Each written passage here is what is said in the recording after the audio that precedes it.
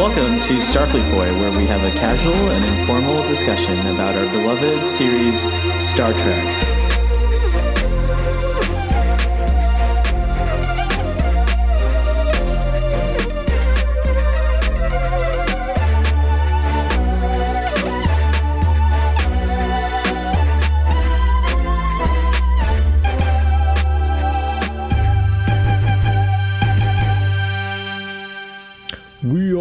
Back on another exciting episode of Starfleet Boy, where we have a casual and informal discussion about Star Trek. That was flawless. Thank you. It was amazing. Hello, welcome back. Hello. Should we talk about... I am the special guest, Doom on the Tube. Doom on the Tube! Oh my god! Get that going before this goes live, before someone steals it from you, because it's so good. Hashtag Doom on the Tube. Hashtag Doom on the Tube, yes. Yes, very nice. Oh my god. So I will explain to the audience why I'm wearing solar shades at the moment, which is what they are called in the future, which is where I'm from. I'm actually so hail from the end of this season of Star Trek The Next Generation, and I've come back to talk to Sean, who hasn't been there yet. Wow. I'm mind blown. That's the summary for this week's episode of Star Trek The Next Generation and Starfleet Boy, which is A Matter of Time, starring the excellent Matt Fuhrer. And Sean, do you want to do, before we talk more about Doomcock, do you want to do the episode summary? I can do the episode summary. I would like it if you did, because I do so many of them. I mean, I know what happens. Can I point out a possible technical difficulty that we have? What is it? I can sometimes hear myself through your speakers. Oh, I didn't do the thing. Thank you. You just saved the show. This is easily remedied for the rest of the episode. Well, there you go. By me putting on quick fix. By me putting on headphones and hashtag so pro.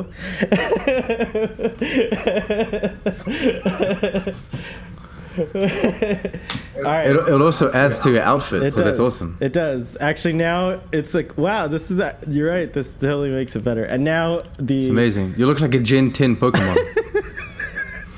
By the way, to answer, this show's even weirder, because to answer another question that is on Twitter, which is your favorite variation, that one is mine.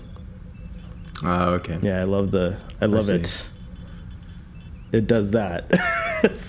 So, is it the whole thing, or is it just the delta with the circle around it, or is it the whole shebang? The whole badge. I don't know what any of this means. It's never been explained on Star Trek, as far as I know. And I haven't come across any kind of like official information that details why there's this like huge bar of gold, essentially, with like these little designs in there and what they mean. And there's a dot too. That's on the other side. It represents when Starfleet was really rich. They had a lot of bars of gold latinum with them. If you're ever in a Ferengi prison, offer them your comm badge. Yeah, exactly. Gold. Right? It's the best way to get out of there. Just offer them your gold pressed latinum comm badge. That's a good idea. Yeah. Well, they're Ferengi. They might just take your comm badge and leave you in prison anyway. Do you have STLV FOMO as well? STLV what? FOMO, fear of missing out. Like, are you looking at all the, are you like all obsessively looking on Twitter like I am? Okay, so for people that are listening to us, as we speak, Star Trek Las Vegas, the biggest Star Trek convention, is happening, yes. And so we're not there. We're not there. We're very happy to be together, yes. talking. Yes, this is but true. we are together talking alone, away from all the fun. Yeah, I wish I was there. I've never been, and I hope I'll be able to go there someday. I want to go next year. That's my plan too. Maybe that'll be. Oh, there we go. That'll be a thing. Because I have one of my new friends in Quebec here. He went with two of his mates, and so they're all wearing skants of different colors and stuff, and they're all having fun. They met with Jordan Hoffman, took some photos. So I want to join them next time, hopefully. They should form a Beatles tribute band and sing "Scant by Me Love." There's been jokes about the three, scant amigos for a while now. Would you wear a scant? Would you wear a scant with them if they go again next year? Are you part of the scant? I could wear a scant with them if there were multiple people. I wouldn't solo scant, but I can multi-scant. That's fine.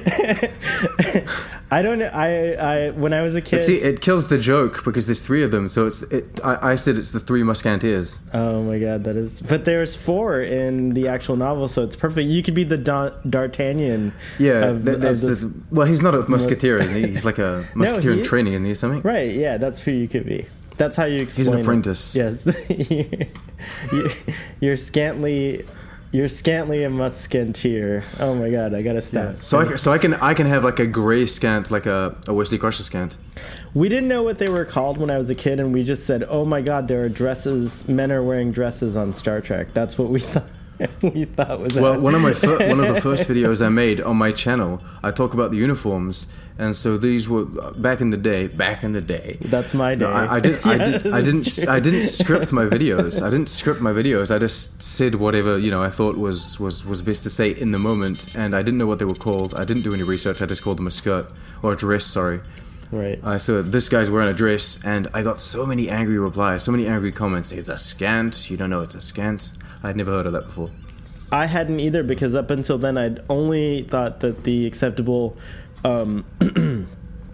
male uniform was like pants or shorts, and on rare occasions a kilt. For that one guy that we all know, right? Me, I would have totally worn a kilt. In fact, I may have when I was a kid. In jig competitions, which is a whole conversation I want to get into. With underwear. What? Oh, yes. I was not brave. Okay. I was not brave enough to wear it in its traditional. No, I did. I was a reformist. The reformist school. Oh wow! Oh my God! Look at that. Breaking traditions like that. I know. Well, it's not it's modifying a tradition, which is what Star Trek Discovery. We're just talking it's modernizing. Way too much.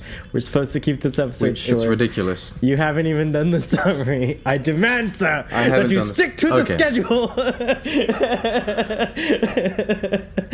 My bad. This episode's already gone all wrong. Let's do the ratings.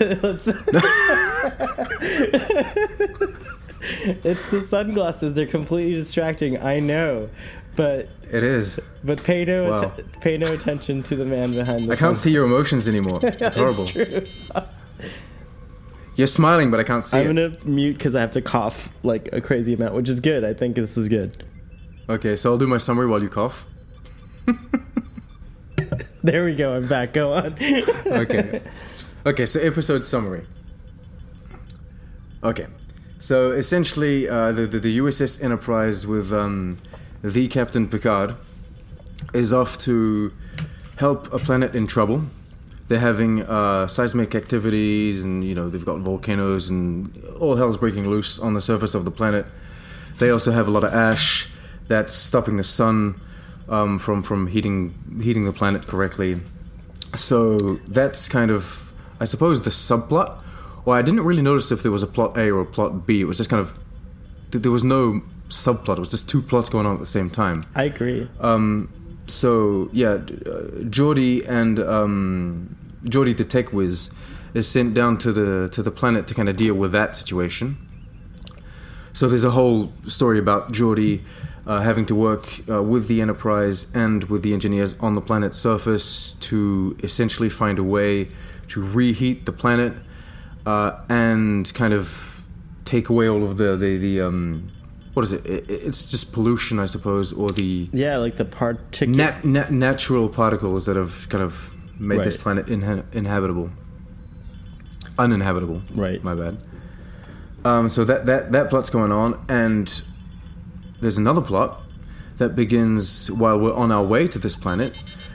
That involves a spacecraft, apparently from the 26th century, and a dude. A very special guest star Matt Fuhrer. From apparently the 26th century as well. And so he says that he's here to observe the Enterprise and observe crew members on the Enterprise, just do their thing until this sort of event happens, and he's just here to Sean, check them out and document everything. You're saying the summary, I mean, like, re-witnessing it is just so wonderful. Anyways, go on. Why is that? Is this because it's one of the only times I've done the summary? No, is that it? Remember, I'm from the future. I stated in the beginning of the show. Like, my God. Really, I'm from. I'm actually from the future. I can't do time shenanigans. I can't even remember the present. Come on. Anyways, go on. Sorry. Anyway, for the duration of the episode, everyone's kind of doubtful about this dude. They don't really know. Riker's really mad at him. He just really doesn't like the guy. He's so mad. And so they give us these shady shots of him stealing shit.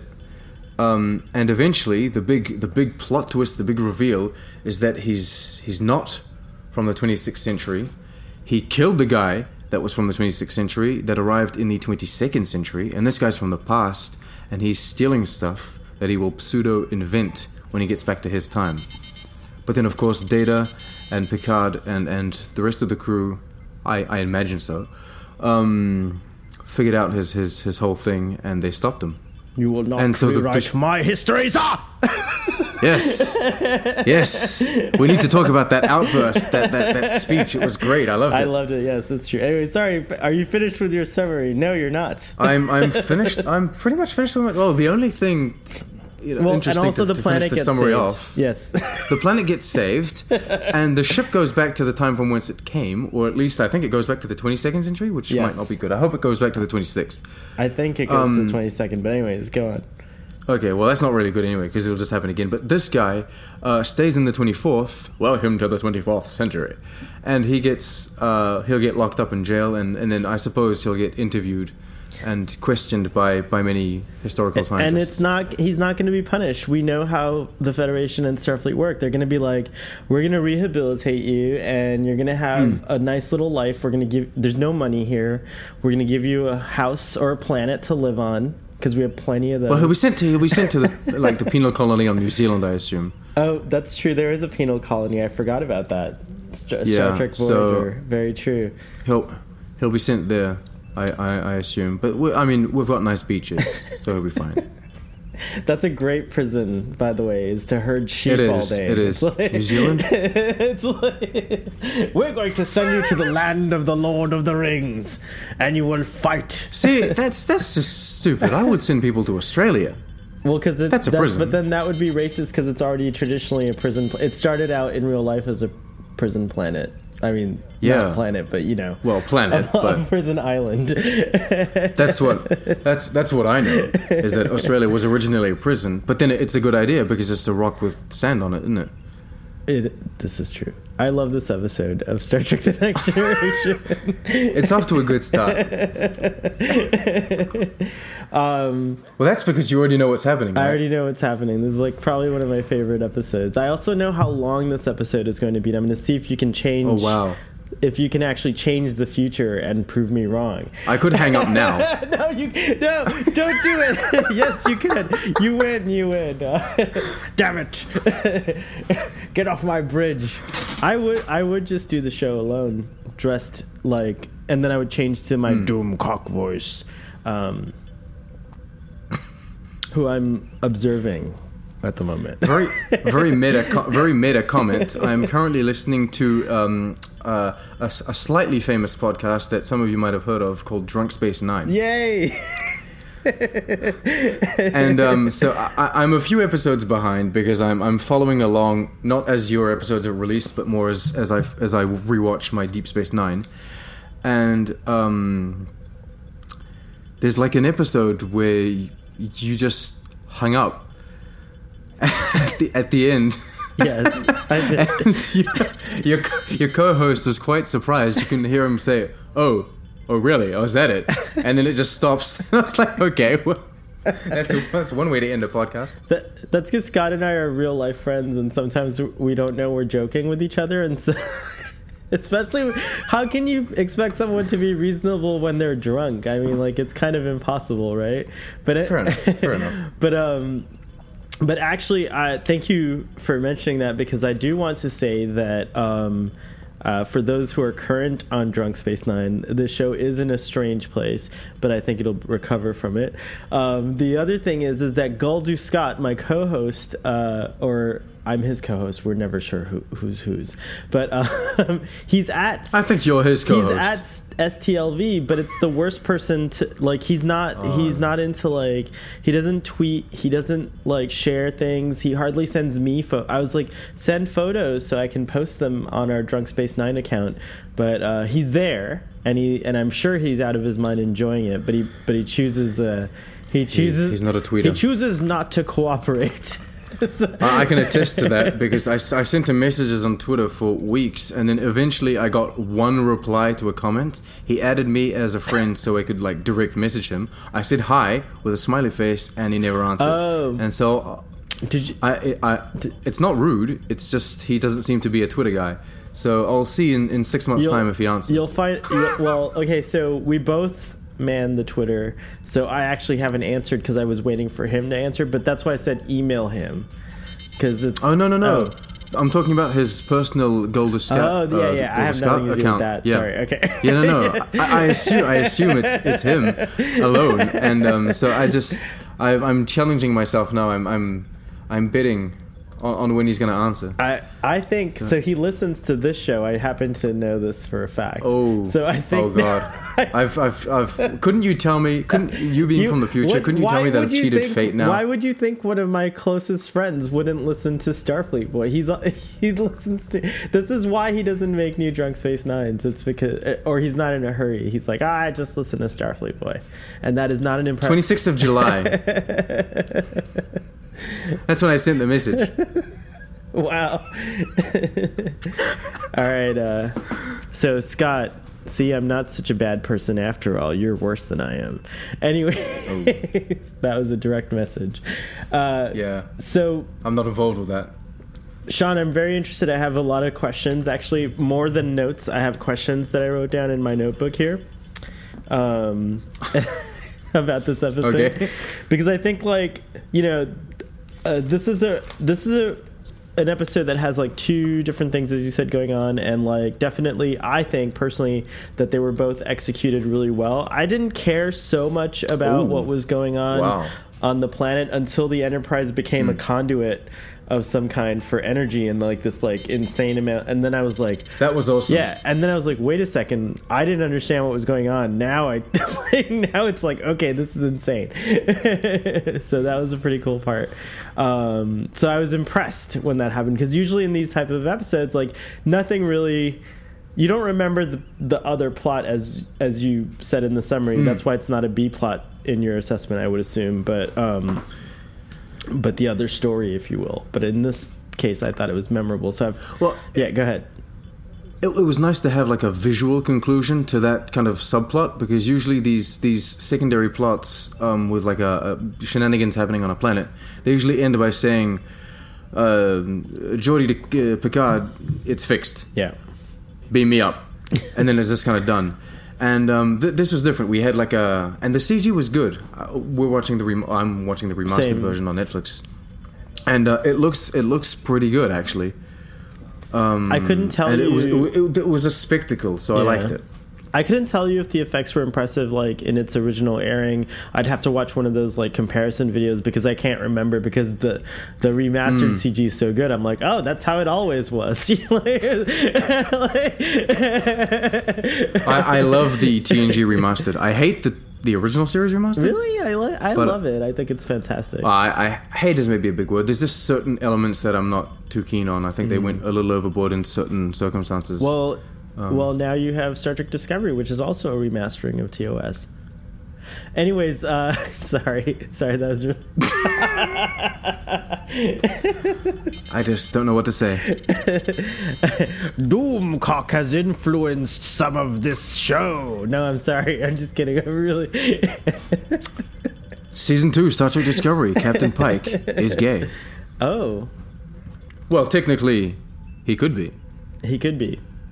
Now that I think about it, nothing says he isn't.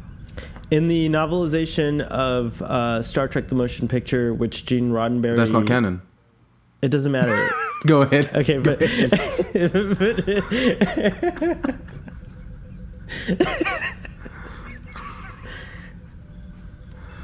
I'll show you where you can put your cannon. Anyways.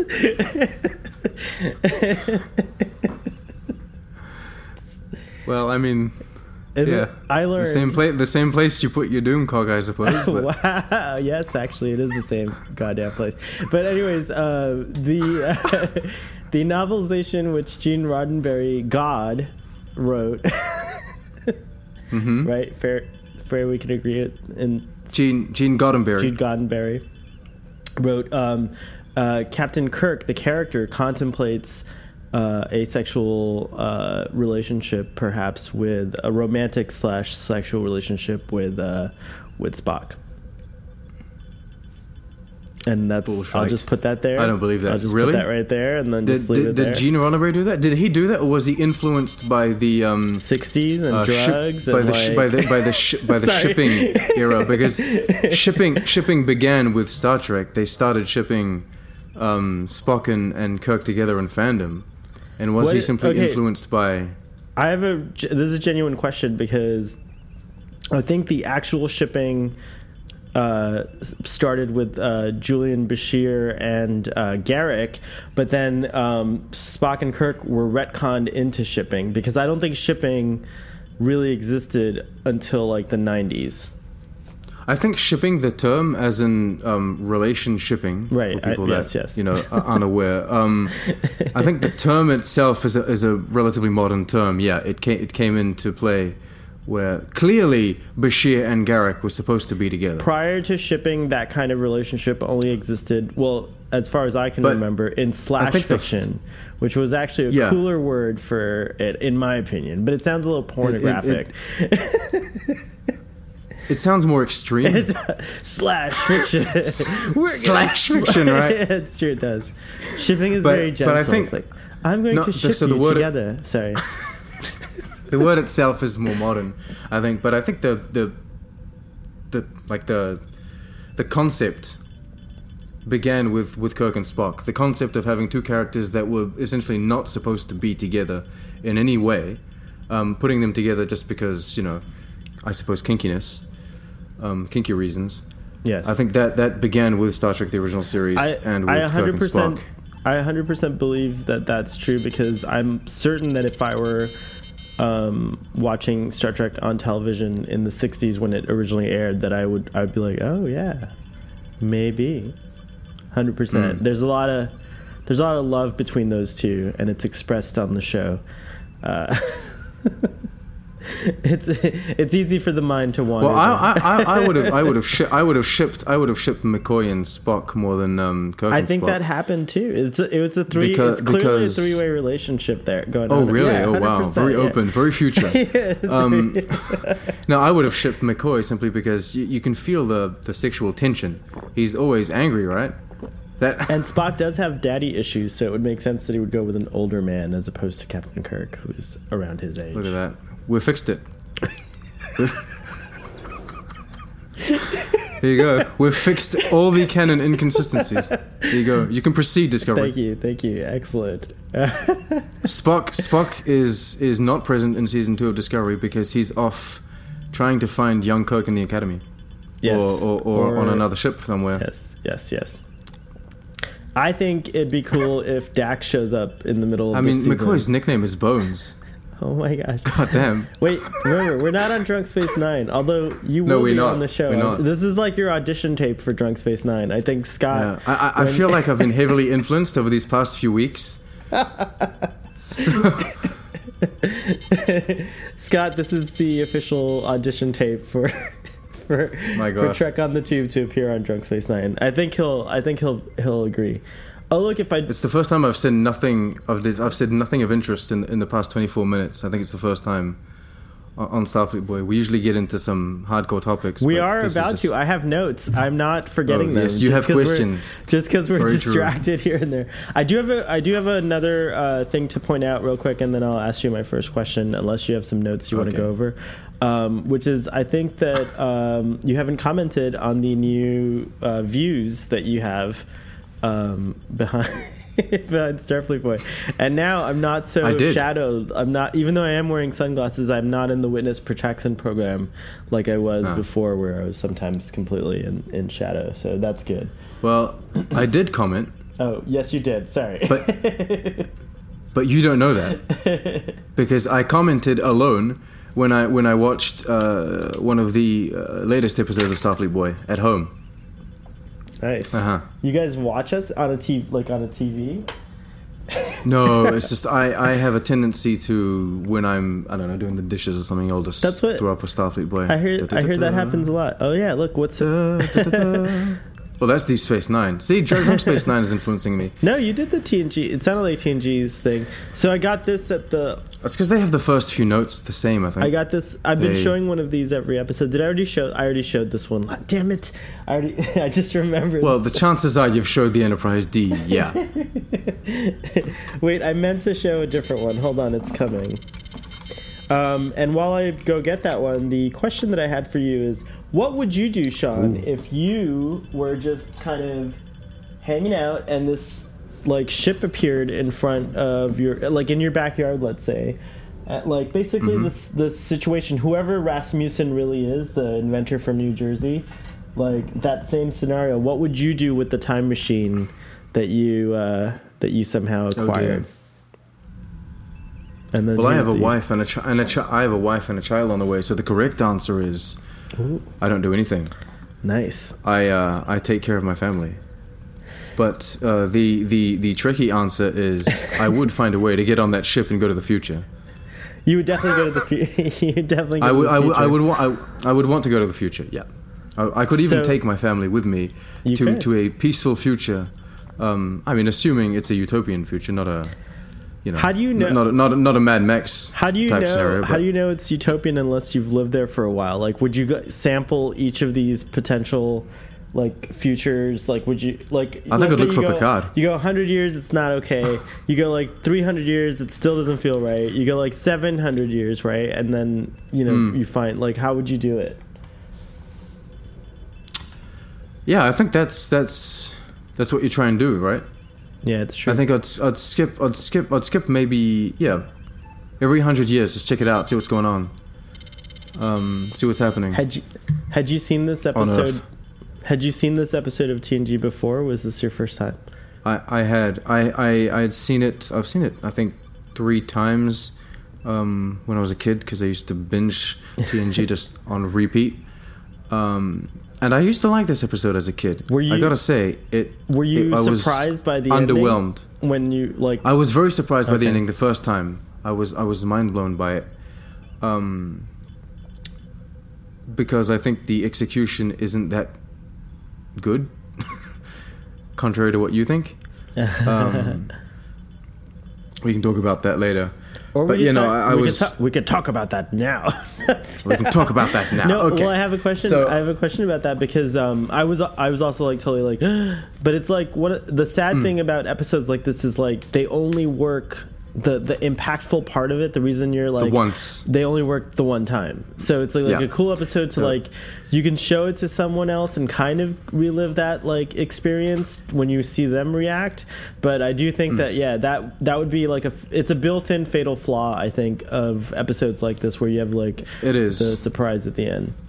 It is. I don't know if you know that movie that movie called The Game. Yes. It works once, right? Only once. It's true. That's a really great. Because then when I rewatched it, I was like, "This isn't good." I loved it. It was one of my favorite movies the first time I saw it. The second time I saw it, I was like, "This isn't working for me." So I think the movie works once. That's why I prefer psychological thrillers more, like Shutter Island, which I think works every time because every time you interpret it differently. I haven't seen that one, so I'll have to check it out. Like the other one, I love that movie. That's along the same veins. It's Inception, for example. I think that movie is totally like one that you can like glean new insight from all the time. But yeah, it's just like The Sixth Sense. I think I love that movie, but I've only seen it like one time or two times because same thing. I've seen The Sixth Sense once and I loved it, and I haven't rewatched it since because I'm afraid to. A Beautiful Mind with Russell Crowe is a movie that I've only seen once. I think it's probably one of my favorite movies, but because I've only seen it that one time, I'm afraid of watching it a second time. Now, if it's done right, I haven't seen the second time you watch. So don't tell me. Okay, so don't tell I won't spoil it. I won't spoil anything. But if these kind of movies or episodes are done right, when you rewatch it, you simply have a different interpretation of what's going on, and you see things that you didn't see before, which is the way I see Fight Club. Now when I watch Fight Club. But if it's done wrong, then the movie becomes completely pointless because you've already seen the plot twist. I think you're right, and I think one of the reasons I think it was done well in this episode is because what stands out about this episode, what I remembered the most when I was getting ready to rewatch this episode was not the cool twist at the end, even though I did, I was like, as soon as the episode, I'm like, oh yeah, it's that one, right?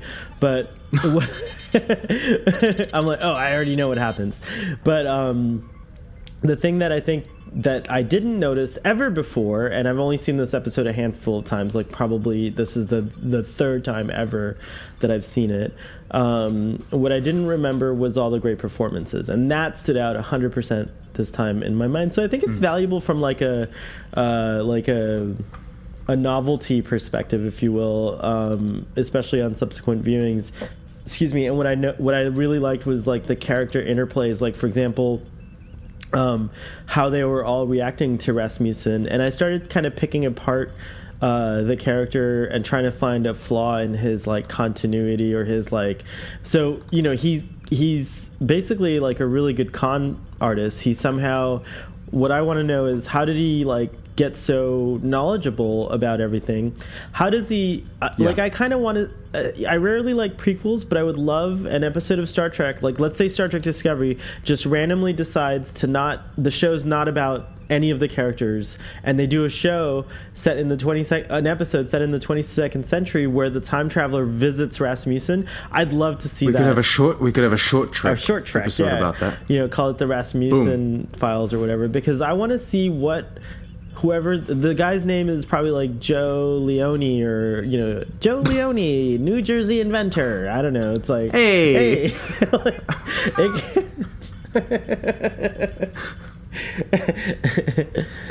I don't know if that means that you're from New Jersey, Sean, but it was great. It's just that Joe Leone to me sounds very mafioso, right? Is that right? Are you saying that like someone should change their name if it's Joe Leone because of the stigmas presented? No, keep it. Oh, you're saying it's a keep good it. Okay. I would love to sound like I come from the mafia. So what would be more of like a con artist that would be awesome. name? Like what would you, and I mean he must have been a really bad inventor because first of all he must have given up by the time the time traveler arrived. We can be sure of that because a truly genuine inventor wouldn't be trying to kill a time traveler to steal his time machine, right? So maybe he is a mafioso. Maybe it is Joe Leone. Jimmy Trinket. Jimmy Trinket. Right?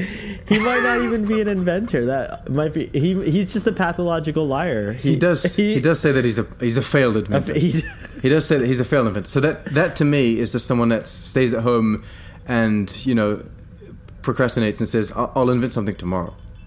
And as luck would have it, a time machine lands in his lap. Boom. Life is so unfair. Surprise. It can't end up in my... Like, it won't appear here in my room. It just, No. Of course not. Joe Leone not us, gets him. the time machine. So yeah, I really want to know more about those circumstances, and you kind of can figure some of that out just as we spent time doing here. So I think from that perspective, again, the episode is amusing. I did like, again, if I had to imagine myself watching it more attentively when I was a kid, which I totally didn't. I was probably doing homework at the same time as watching it, which is, the only way I was allowed to watch TV. But Okay. it was usually math. I just can't multitask. I can't watch an episode and I watch episodes of shows that I don't necessarily enjoy, but while I do the dishes, but then I pay close attention to the dishes, more, like, and not the episode. I can't. Yeah, I'm not good at doing two things at once. I couldn't do homework. I couldn't read while having the TV on or something. That wouldn't work. I couldn't read either, but I think I always tried to do math while Star Trek: The Next Generation was on. Trying to get those Wesley vibes. I was totally 100%, which is probably why I didn't do well in math, Mom and Dad. Anyway, just kidding. Totally just kidding. I love you, Mom and Dad. Were you the same age as Will Wheaton when he was on the show? Or were you younger or older? How does that work? Do you have any idea how old Will Wheaton is now? I can Google that as we Hey speak. He's not even in this how episode. old is Will Wheaton? Oh. Let's see. Will Wheaton is 45. He's 45. He was 5 years older than I am. Well, technically he's 46 because apparently his birthday is the 29th of July, so he just turned 46. Happy birthday, Will Wheaton. Happy birthday, Will Wheaton. Belated. If this were Junk Space Nine, I would propose a toast. Yes, well, I just finished my coffee, so I have no more toasts to give. Sorry, Will Wheaton. Sorry about that. Too late. You should have thought of it at the beginning of the show. Ah, damn it. You snooze, Will Wheaton loses, right? Did you see how I used, speaking of canon, I know we're trying to keep on a time crunch here, and I will win this. My time, which I've written down on a piece of paper, which I'll show you at the end of the episode. as a proof. So I have to battle this. As proof. I have to fight this. As proof that I was that I'm from the future. But did you see my canon chart? My mind node that I posted on the on the internet. Yeah. Did you? I saw that. Did you see the Will Wheaton? I was confused by it. Did you see the Will Wheaton reference? Can I show it real quick? Yeah, I did. Go ahead, put it up on screen. I'm going to show it real quick so that we can talk about it real quick. Because actually, this is a perfect episode to talk about canon and not canon. Not just of Starfleet Boy, but also of Star Trek: The Next Generation. Okay, so here's one of my notes. It's very short and it ties into to canon. I just wanted to say that it's interesting because in this episode, the Federation colony that we visit, they use clear screen pads, so transparent pads, and they have a clear screen in their laboratory. Yes. In their lab. And so I think we don't see that often. We've seen it in the episode where there's a crystalline entity that attacks a colony. But we don't see it often, but we do see these transparent screens come up in TNG. And it pleases me to see them somewhere else than in Discovery. Well, it pleases you, but so there's canon, right? But there's also continuitists, right? And this is what bothers like all the continuitists, because they're like, well, there's these clear screens in Star Trek: The Next Generation, but they seem like they're not in Star Trek: The Original Series. So how does a show that takes place before them have it? So, I'm sure someone will pull up. Here's the thing. Let's be very clear, and I'm gonna back you up because you had a conversation on Twitter about this, but I didn't butt in. But continuity and canon are two very different elements. Canon is decided by essentially like the producers or the owners of the franchise, the owners of the product. They decide what is and what isn't canon. Continuity is essentially a coherence in storytelling. The canon that the producers decide isn't necessarily coherent or doesn't necessarily have any continuity to it. So they can decide to make things canon even if they don't make sense, and then you have to just deal with that. Right. And you can make things up in your mind. We can also refer to Memory Alpha, which have the most amazing ways of explaining the most ridiculous things. But yeah, you just have to kind of deal with that. That brings me to, hold on, I need to switch the tool here. You're a tool, Picard. Okay, so in my logic, there's Star Trek canon, right? And this includes Star Trek the original series, the animated series, Star Trek 1 through 6, TNG, Star Trek 7 through 11. That's Star Trek 7 to 10, I think you mean. Is it? Because 11 is... Is it? Oh, I thought Nemesis was... Here, I'll fix it later. I thought Nemesis was 11. So, yeah. My math is not... No, because we have 13 movies currently. As I've already established, my math is terrible in this... 11 is Star Trek 09. All right, got it. Anyways, that was meant to be Star Trek 10 then.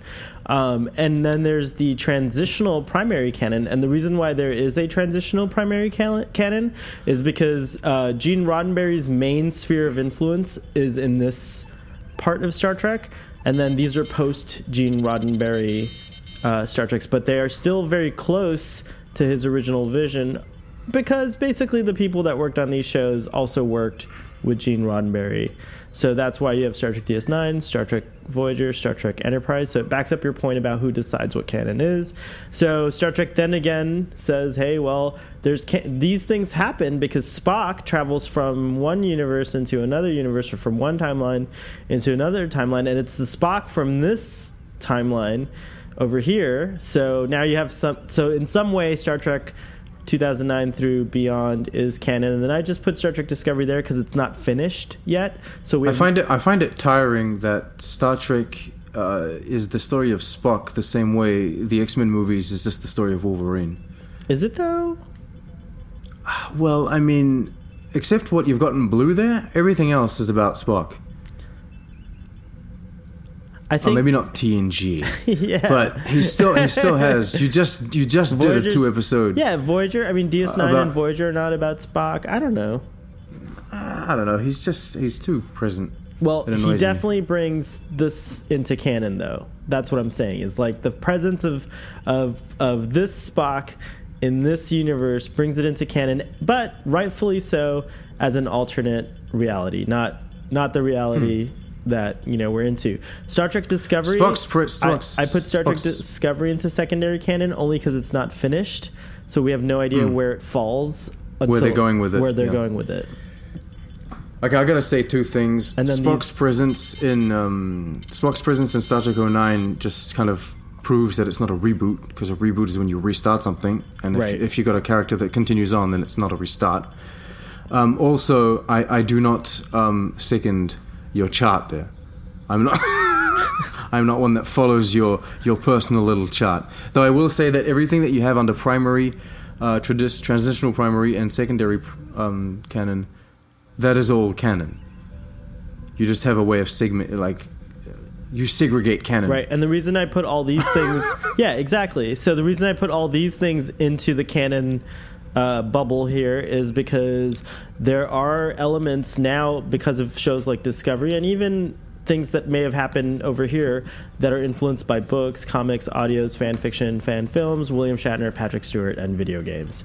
So I think they're good influencers of canon, and some of them become canon because they appear on these shows. So Discovery has the opportunity to canonize a lot of things, including William Shatner and Patrick Stewart. So, but the rule is, all of these things that you've got in yellow here, until they haven't been shown on screen by any of the things that are up there, they're not established in canon. Well, that's why unfortunately, when you're talking about what's pagan but noble, which is my subcategory, there's way too many to list, so I just put them in. Like I said, I just put them in. I know there's only 2 books by Jerry Taylor that are considered canon, and well, no longer. Oh, they're done. Okay, so see, this part's just. These are just general categories. They're not meant to say that any specific work is or isn't canon, but that they can be, and that's why they're there. So that's how that works, if that helps. But the Star Trek Authority, which you talked about earlier, in my view, the primary sources of knowledge about canon, or when you're trying to decide what and what isn't canon, is of course Gene Roddenberry, perhaps his family and friends that are passionate about Star Trek, and people who worked, of course, with Gene Roddenberry, such as Rick Berman, et cetera, et cetera. They're not necessarily the final word on canon, but they have a high sphere of influence They're the primary source of influence for canon. See, I find there's too many names in your thing. What do you mean? Canon for a work of fiction shouldn't work like a friggin' democracy. Right? But it does in real life. It's a dictatorship. There should be one person that says, this is possible, this is not, this is what happened, and that didn't. Wow, you just became the Anakin Skywalker of Star Trek. Maybe. I do deal in Star Trek absolutes. No, I'm sorry. It's just, there needs to be some sort of clear decision. The problem with that, Sean, is that because Gene Roddenberry is dead and the show continues, no one is willing to agree on who that authority should be. Therefore, I think the main problem is we have Paramount and CBS. They're still comprised of many individuals. See, Paramount and CBS is an entity. You're saying the way I'm understanding what you're saying is like Sohail, and I agree with this 100%. By the way, should be the authority on canon, and I think that's true. Okay. I think that well, you know what? I might be the Palpatine of Star Trek. Why don't you join me on this crusade to take over, to rule the Star Trek canon? I'm sorry. what I think is if Star Trek was like if Viacom and CBS were to merge again. Or if, let's say, another third entity were to buy all of Star Trek from everyone else. So essentially Star Trek needs to be owned by one company. And once that's done, that company can designate someone to lead. For example, Alex Kurtzman's been designated to lead everything regarding CBS. The problem is you can't actually call him like the canon overlord because he doesn't have any control whatsoever what's going on with the Paramount movies. If Paramount were to also, although all of a sudden, he is involved with them, so he does have influence. He is involved with them. He has influence on both spheres, if you will. He may, in fact, be the most influential person in Star Trek right now. Yeah.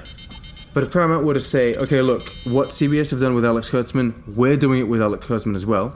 He's now our showrunner for these movies. He's now our overlord for these movies. Then I would be like, okay, he's calling the shots in all of the Star Trek that we will ever see on our screens, small or big. He's the canon lord now. Everything that he says is canon is everything that he's... But then he would have to make official statements. He can't just, he has to stand up somewhere and say, this isn't. We have... I don't know how this happened. It could be because Future Me made this happen, Future Me being myself. But I just got a text message from Scott, from Galdu Scott. Oh, wow. And so now I'm going to show what he's... You really are from the future. I really am from the future. So now I'm going to switch... That's amazing. I'm going to switch here really quickly to show that that Scott has officially taken a picture with... cheery William Shatner. Wow, he's very cheery in that picture. He must have made my friend Scott, and then I forget who this is, but it's someone that I know. But anyways, okay, so Scott is on the left. Scott's right? On the left, and then I now have a face to a voice. Yes, now you know what Scott looks like. He probably hates that I'm showing everyone. No, he's been on the show, so he can't hate that. Okay. Anyways, congratulations, Scott. I tried to do this and I failed, but maybe next year.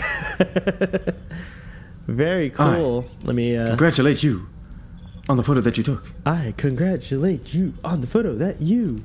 Oh no, that yours was way better actually. I have to bow to that. That was really good. You're the official William Shatner of the voice of William Shatner versus. I'm just gonna take a minute to say wow. Wow. And do you want to come on Starfleet Boy and tell the story? All right, let's see here. You can be a call-in guest. All right, that's cool. We're on now. Oh, I didn't tell him that. We are live now. That's important. We're live. We're live on Starfleet Boy. Ha ha ha ha. Back to the studio. So the real question I have on my mind, Sean, is how do we prevent Doomcock from becoming the president of the United Federation of Planets? That's what we all have to think about. Anyways, I think he's preventing himself. Honestly, I hope so. Whatever. I hope you're right. Some of his, like I fell into the trap and I watched his Expanse And I have he needs to be sent to Rura Penthe. I have a soft spot for the Expanse, and he just loves on it. Like he just he spews his doom all over the Expanse, and I was enjoying. That's just disgusting. I don't want to know about the Expanse being spewed doom on. I don't want that. We're gonna find out now. That's too much. We're gonna find out right now if I'm in the convention still. Not a good time. We could have had a live. All right, we could have had a live convention update segment that would have been amazing and unique for Starfleet Boy. But instead, we're just sitting here like two schmucks. Because we have major FOMO. We have major fear of missing. Next year, Sean, we're going to broadcast live from STLV, and we'll show. The podcast store on your home phone. Siri just talked to me for no reason. Okay. Okay. I'm going to be like, hold on. No, I'm not going to convey all that guilt to Scott, but I will say, okay, talk to you later. Can't wait one day for the download. One day there'll be a we'll have a panel. We'll have a live Starfleet Boy panel at Star Trek Las Vegas, right? We'll do an episode in front of an audience. Oh my gosh, that would be amazing. That would be amazing. That would be stressful. Cool. All right. It'd be amazing though. So anyways, you saw my thing, but I never got to explain my Will Wheaton joke, so I'm going to go really quickly. Go ahead. Back to finish off that Will Wheaton joke. I should have known you'd have so much to say about this damn chart. I'm that kind of person. So anyways, you have professional fans, then you have non-professional fans, then you have fans, and then you have noble non-fans, and I wrote Will Wheaton. Just kidding. Because Will Wheaton, of course, is a fan of the show. He may not have always been. I don't know. Anyways, that's my chart, and that was my joke. And it's weird. You got a few likes on Twitter, so some people like the joke. Yes. Or the chart. Yes. Or both. Yes. All right, so before all of this, you were talking about how the characters and the performances were very good in this episode. They were. And I wanted to follow up on that by saying that I agree. I don't think the execution of both stories was very good, but I will say that I enjoyed all of the character moments, and I enjoyed everyone's, just what you said, everyone's reaction to this past dude. The way that Riker is just constantly mad at him, the amazing speech and outburst by Picard in his ready room, the kind of odd reactions that Data has towards him. Yeah, he's got these cold, confused responses. But he also submits to him and starts calling him sir. Like in that one scene where he's like, oh, yes, sir. I'm sorry, sir. And it's like, Data, what is going on here? Like, that takes some balls for Rasmussen to do that. I like all that. I did like that line that Data says as well, which is, I presume the handprint thing will work whether you are conscious or not. I put that in my notes. That's a threat. That was so good. Data threatened him. Are you kidding? That was so cold. I love that. That was awesome. I think that Rasmussen tricked the actual time traveler, whose name may have been Rasmussen, by seducing him, because why would you give a handprint authorization to a loser inventor from New Jersey? Like, how did he even, you would think the ship is so secure that you couldn't really hack it. Plot hole. Hack it. Plot hole. Plot hole. Okay, I'm just going to assume that I think he beat the guy down. He hurt him a lot. Because this guy's coming from the 26th century, he wasn't expecting such violence. Because it's so nice in the 26th century. Yeah, exactly. He's it's easy to be a saint in heaven, and so he rolls up to the 22nd century and gets beat by this guy, and the guy essentially told him to change the handprint authorization on the ship, and because he knows how to work the ship too. He must have got the guy to tell him how it works. Unless it's just all, voice activated. Spaceship, take me to the 26th century, or take me to the Picard. Well, that was interesting, and then also the time limit was interesting. Like, why wouldn't he just be able to do things at his leisure? Which, by the way, there is a time limit. Yeah. I have to keep looking at. That's part of the story here. Now we will see. Maybe it's because he doesn't exactly know how to use it to perfection. Maybe the guy I assume beat up, told him how to use. I think he killed. I think he says he murdered. He straight up murdered the guy. Right? Yeah, and I think he may have just taken. It's like what Data is suggesting. He's like he may have just taken the guys. He may have chopped. I mean, he must be a mafioso, for sure, because he may have chopped off the guy's hand, put it on the thing, and then said "ship, reprogram." Yeah, 100% this guy is. Nefarious ways are coming out. But anyways, those were two things that I noticed in that. And then, so like, why does he have a time limit? That was weird. Because he probably doesn't know how to work the ship properly. So that's a good Trek explanation. I assume that's it. Because then it's just stupid. Yeah. And then if his ship goes back to the 22nd century, then it's just lying around in the 22nd century somewhere. This is true. And someone else is going to get it.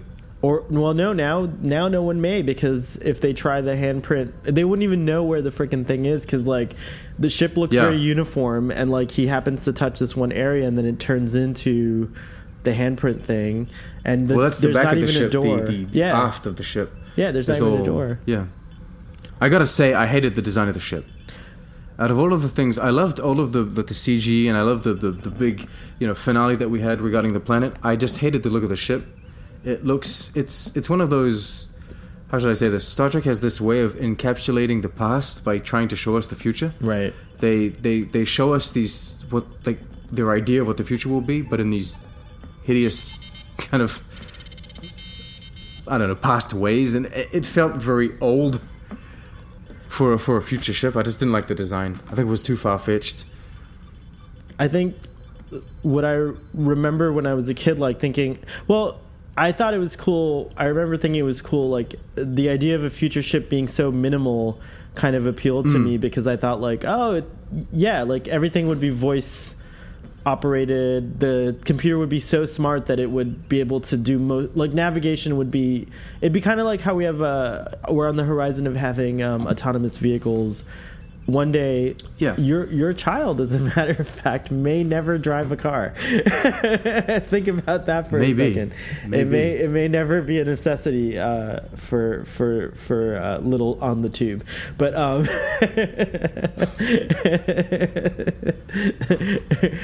little on the tube.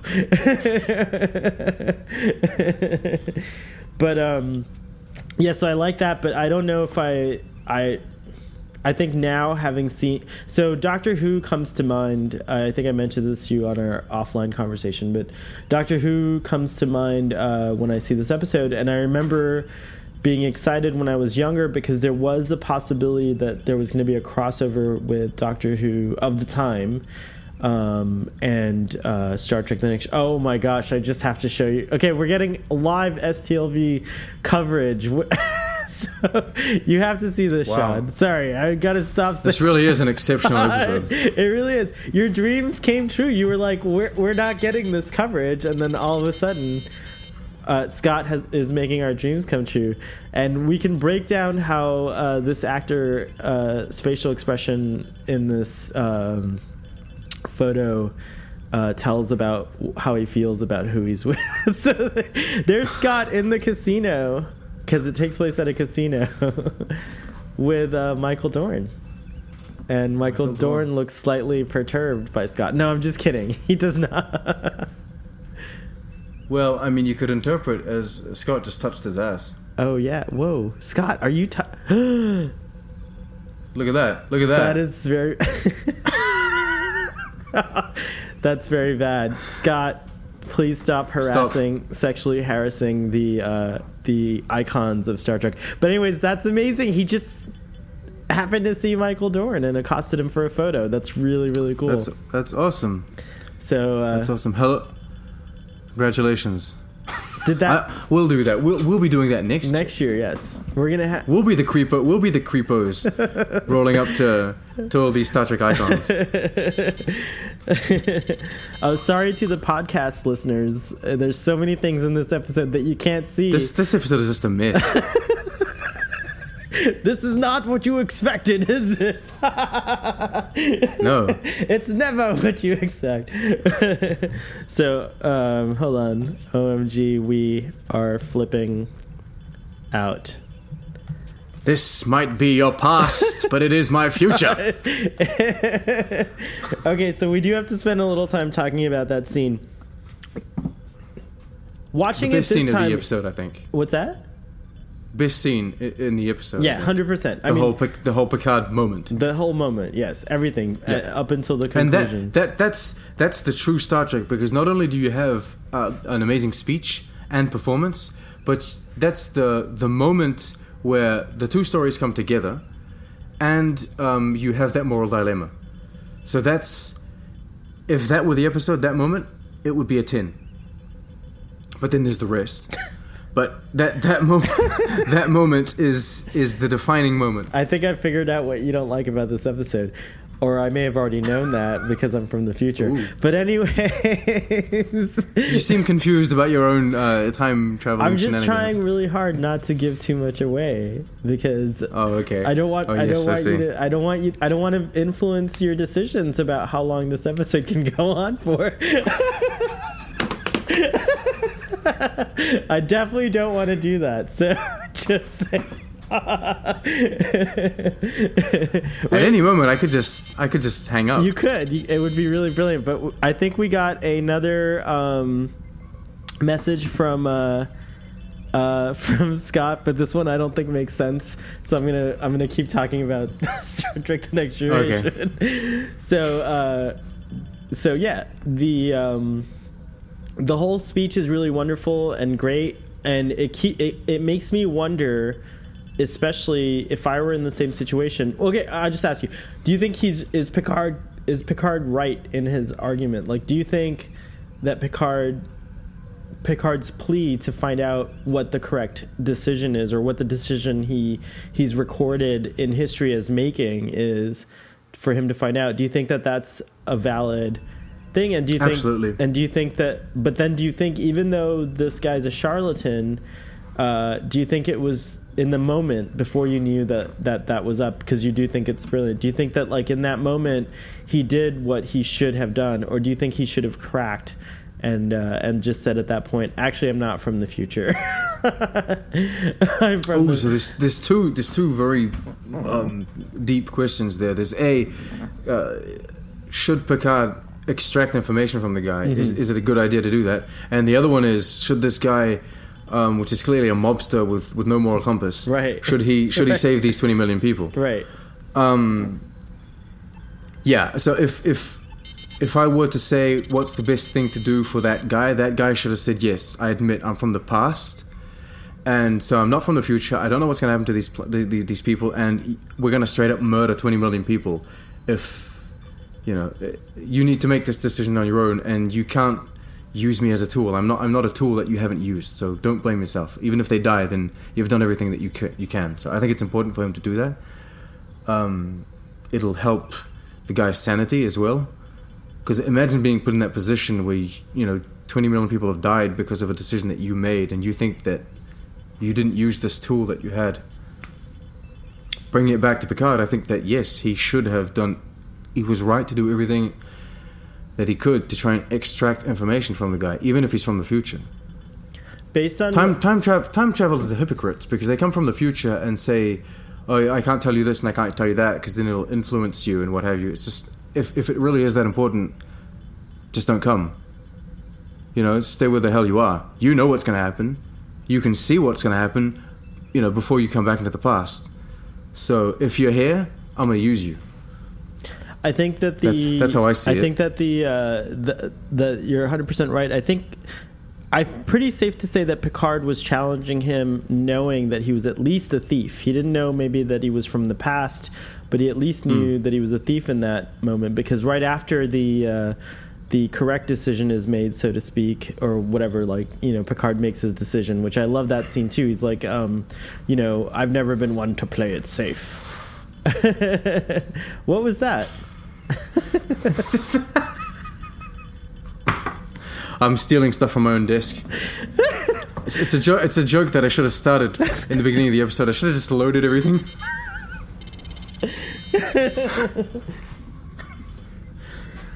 Oh my goodness. So then, which is your favorite again? Oh, I know, the new one, which I don't have. The Anson Mount. I like the Pike one because it calls back to the original design, which the original design I love. Mm-hmm. And then if I were to pick one that isn't Imagine Discovery isn't established, it would be that one. This one here, the one Rob chose. Yeah, I like that Rob chose this one as well. I like this one because it's very similar to my favorite. It is. I think it might be a callback to that, actually. I think it might be. It's like you have the original series, right, which is more simple, and you have the original Next Generation one, which is more simple, and then when we graduate to the movies, they graduated to this one, so it kind of feels the same way. Because technically, the movie one came before the Next Generation, didn't it? The one that you have on. Oh yeah, but this one was the Next Generation one used in the Next Generation movies, is what I meant. Yeah. Okay. Well, that's the one that they made for Voyager, I think. Correct. Yeah, and then anyway, I don't know. Badges. I like that one. Yeah, they had. What I like about Star Trek is they have to update everything when they decide to make a change. What I liked about Star Trek. Talking about time travel, apparently there's a theory that says that the reason why Starfleet Starfleet changes their uniforms constantly and changes their badges constantly is so that when they do time travel, they immediately know in which era they've ended up in. That's genius. It's. I don't think it's official. I don't think it's canon. I think it's just a theory, but I like it. I think it does make sense. Well, I spoke to a person. Okay. In the military. I couldn't decide if that person's my friend or not. Sorry. But anyways. Okay. So the person. And I asked them this question. I said, like, what does everything on your uniform mean? And they said that, like, the current uniform, which now prompts me to ask further questions I should have asked them at that point. But they said the current uniform represents like an approach. The military's trying to go for an approach where you can see, like, in the clearest possible way what rank and everything everyone is without having to convey it verbally, right? And I go, oh, that's interesting. But I couldn't really tell from when I was looking at his uniform because I don't know the language. So that kind of makes sense that the military branch would have a code like it, you know, like the pips in TNG. You just look and you're like, oh, that's a captain. I think that would be the best way to go. The pips or the bands that they have on the arms. I think that's like to someone that isn't military. That's the easiest way. I know that military people find it very obvious. Right. Everything that's going on in Wrath of Khan and everything. I don't. Right. You know, if you've got like a triangle or if you've got like an X or a cross, it's different to me. It's just different symbols. But having like a circle and then two circles and then three circles, or having like a full circle and then a full circle and a half circle, or whatever, that kind of stuff, it makes sense. So Rasmussen is from the 22nd century, and he decides to come to this point in time to dupe the crew of the Enterprise by stealing trinkets from them.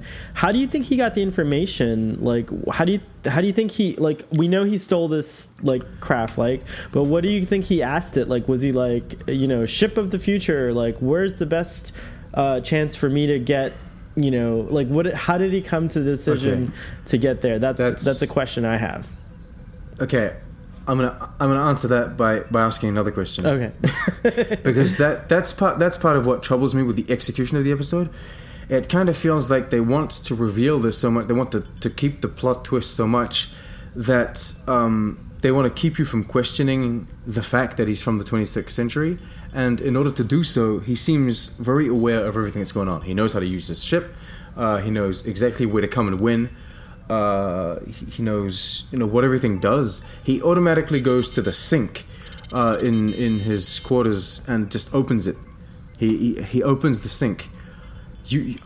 On the Enterprise D, in front of the mirror, I wouldn't know that there's a sink there. I wouldn't know where to press to open it. It's like, has he already been on the Enterprise D? Right. Because I'm assuming that not every ship in the Federation or in Starfleet at that time even has that technology. That must be pretty specific to a certain design, and yet he knows exactly how it works.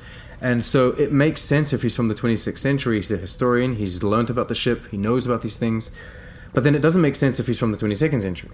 So as you said in the beginning of the episode, either he has already visited different time periods and he's going to come back to this one because he thinks that maybe this technology is advanced but not too advanced, so he'll be able to recreate it.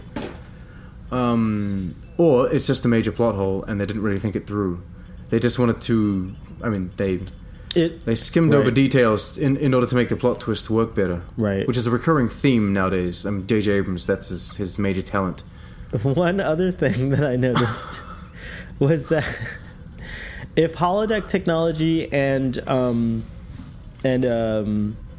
I guess transporter technology and replicator technology continue to advance for 200 years, you could imagine that Rasmussen can just ask his future ship to replicate a phaser of the 24th century, and it would be exactly what he needs. So maybe he's just really stupid and went about it a long way. But you would imagine that the ship feeds him somehow, right? Like he's traveling around in it. Like, I don't know.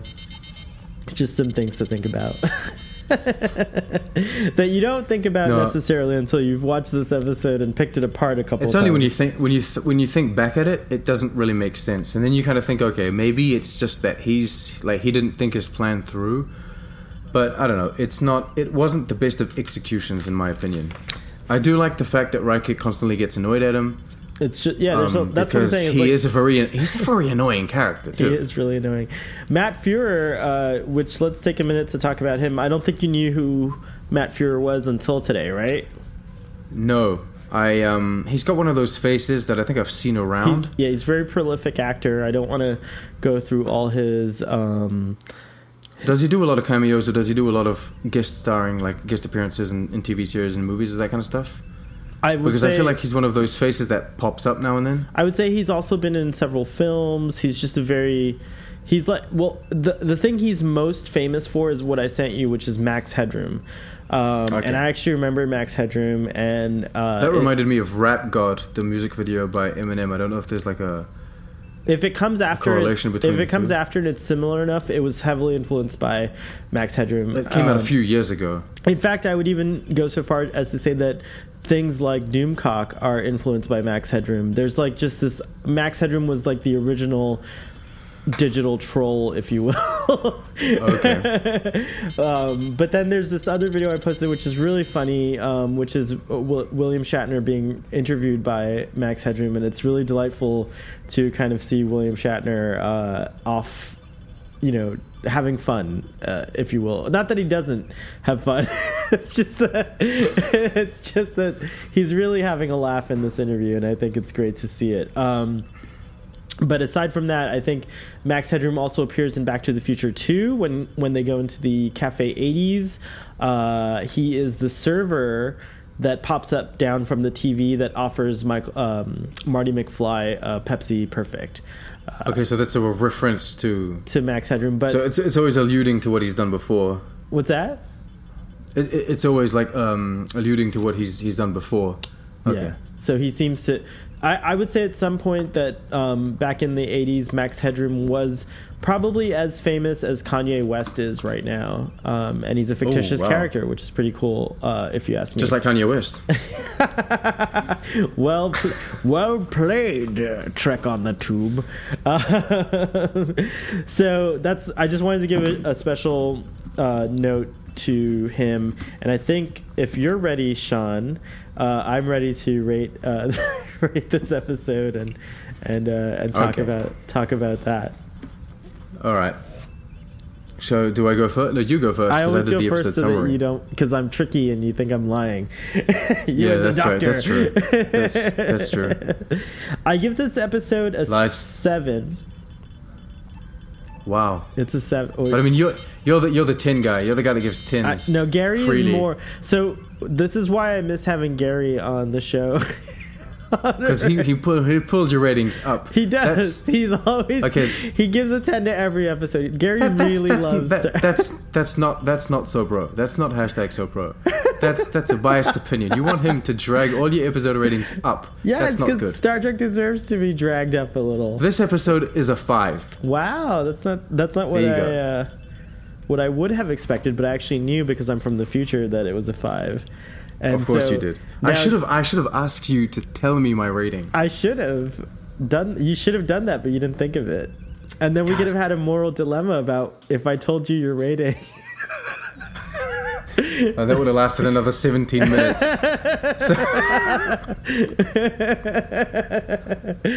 I had the most fun I've had so far on an episode of Starfleet Boy. So I give this episode of Starfleet Boy a 10.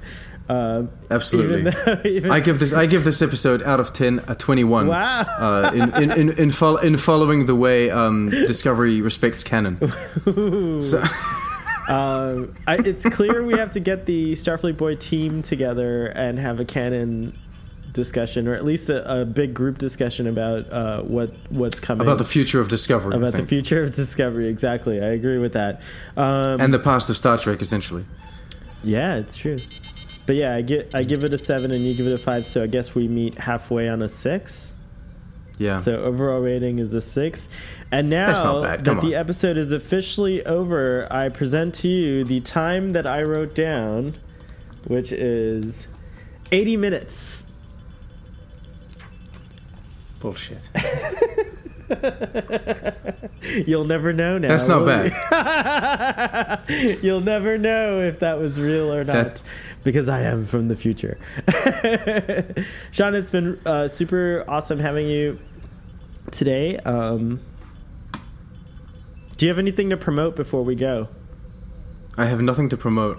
Nothing to say? I have absolutely nothing to promote. Well, I'm going to promote you and say that if you've made it this far in our discussion, please take a minute to go and visit Sean's YouTube page, which is Trek on the Tube. Very easy to find, and he's also on Twitter, and he's quite engaging.